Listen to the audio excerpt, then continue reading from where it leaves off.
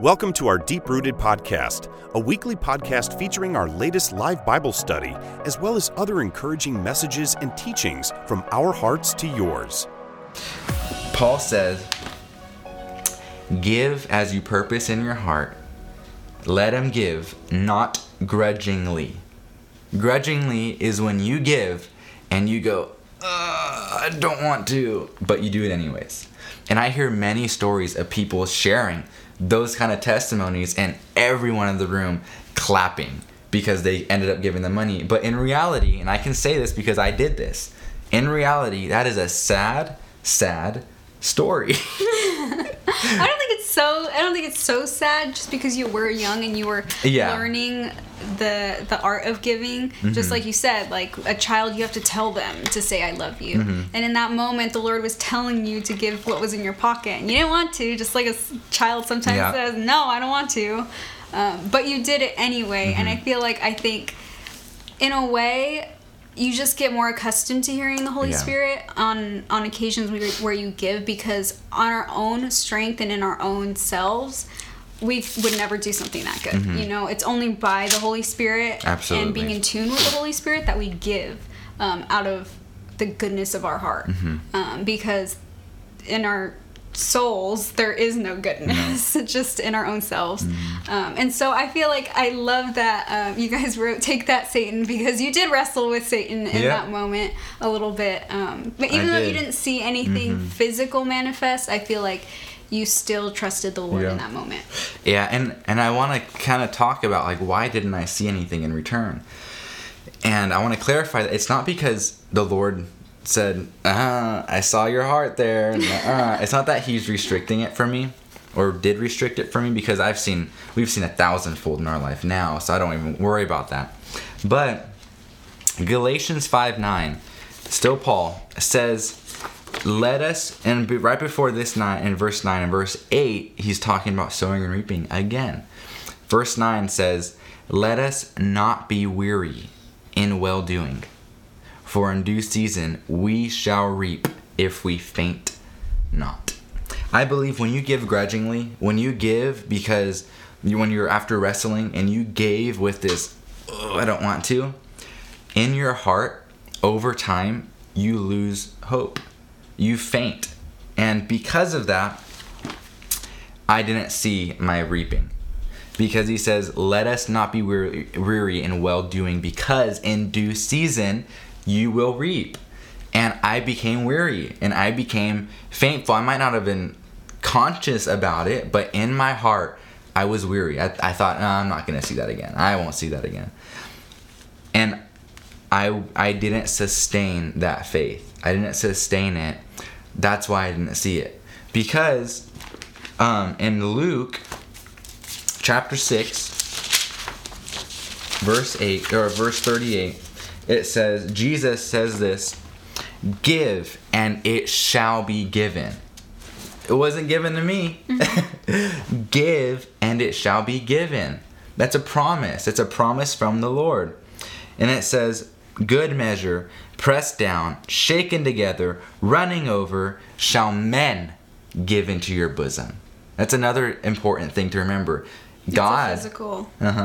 God's not going to give it into your bosom. Men, God through men, is going to give it into your bosom. Many people pray and they sow seeds and they pray, Lord, just do something miraculous in my life. Give me abundance of finances, when you're sitting on the couch doing nothing. You're counterproductive. You can't pray for the Lord to just abundance your finances when you're not doing anything, when you're sitting on the couch. I know abundance wasn't the right word. But you can't, you're counterproductive when you do that. Because Jesus said it. Give and it will be given. Mm-hmm. Pressed down. Good measure, pressed down, shaken together, running over. What does Psalms 23 say? The Lord's my shepherd, I shall not want. He makes me lie down in green pastures. What does it say later on? My cup is barely full. My cup is halfway full so that the Lord can remind me that I still need him. No. My cup runneth over. My cup is overflowing with blessing. For with the same measure that you meet withal, it shall be measured to you again. But just because Jesus says that, people have the mindset of, I have to get something now.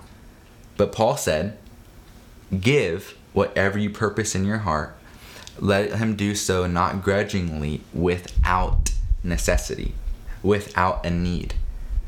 In verse 35 of Luke chapter 6, it says, Jesus says, love your enemies and do good and lend, hoping for nothing again, and your reward shall be great. So is this contradicting itself? Jesus says, lend and expect nothing, but then he says, give and it'll be given. And then Paul says, give without expecting anything. So what's the whole deal here? It's about your heart. And we go back to the first story with the man with the inheritance. It's about the heart. What Jesus' parable is all about, it's about the heart. Jesus didn't care that that man was rich. He didn't care that that man stored it up for himself to protect himself. He didn't care about that. It's the heart behind why he did it. And he did all of that because he was thinking of himself. He was being selfish. So when we give, we're not to give to expect of, oh, I have to get something now. Lord, you have to give me something now. We have these scriptures to know the promise, to know that when we give, the Lord is so faithful that he'll give it right back to us. He's so faithful, we don't have to worry about this $100 going out, this $1,000 going out. We don't have to worry if we put this seed into the kingdom of God, because it will flourish. Yeah. That's the kind of heart we need to have behind it, is knowing I'm taken care of no matter what. But not to give as if I'm giving so God can give back to me. That's not why we should give. Yeah. That is never why we should give. We should always give because of the richness of the relationship between us and Christ. Yeah, I like how you talked about thankfulness, because when we had this revelation about our finances, because I mean, there's a lot of the church saying that it's basically the devil and criticizing pastors that have private jets and all of that. And I used to be one of them. Like, it used to make me really nervous when a pastor would come to our church and he had a lot of money. I'd be like, why does he have all that money? Yeah. And I used to think that too until I had this revelation, and it's so true about the position of your heart, because when we had that revelation and we started to give to ministries that had blessed us, it's like you're so thankful, because we were so thankful that the Lord had brought us revelation through and used those ministries to do it, that the Lord brought to our eyes. And obviously you and I have always been involved in ministry, so we know what goes into a ministry, and it's a lot of stuff, a lot of things that cost money. And so when we realized, like, the first book that I got because a ministry was giving them away for free, that they always make it a point to provide free material for anyone that needs it.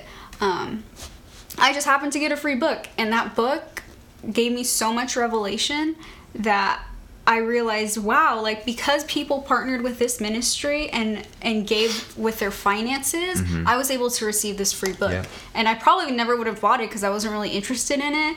I think it was your mom that had tagged me, and they were doing a giveaway of free books, and I just happened to get it because it was free. Yeah. But I think about people that, like, don't have the finances and are blessed with that. It's like, you know, so much goes into it, and you're so thankful. Like, thank you, Lord, I was able to get that revelation. I want to give back to this ministry so this ministry can pour into someone else. Absolutely. And it's so true how it's like a never-ending cycle of thankfulness. And it makes me so sad when people don't believe in prosperity, and they call it the prosperity gospel, and anytime they start feeling like you're going in that direction, they're like, oh, that's just prosperity gospel. And it's like, just because you don't believe in it doesn't mean it's not true. It just means you're not going to live in it. Yeah. And it's the same for love. You cannot believe that love exists. That doesn't mean that it doesn't. It just means you're probably not going to experience love. And that's so true for most of the things in the kingdom of God. it exists. It just probably means you're not going to experience it in your finances. And it's like, we wouldn't be saying this if we hadn't experienced it for ourselves. Like, so many people on the daily are worried about finances or leaning on their own strength. That's why the Bible says it's almost impossible for a rich man to go to heaven, because building your finances and building up and getting rich, it just means that you have more of a sense of stability in yourself rather than God. You're not putting your trust in Him to meet your every need. You're putting your trust in yourself.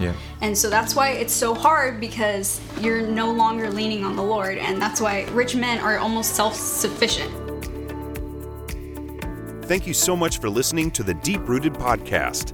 We hope you enjoyed this, and if you'd like to hear more from Matthew and Stephanie, subscribe to this podcast and visit our website at deeprootedministries.com. From there, you will be able to contact us directly, access our live Bible study archives, and so much more. You can also find out how to partner with us in sharing the gospel all across the world. Be blessed today, continue living in the victory, and remember that you are always welcome here in our family of faith.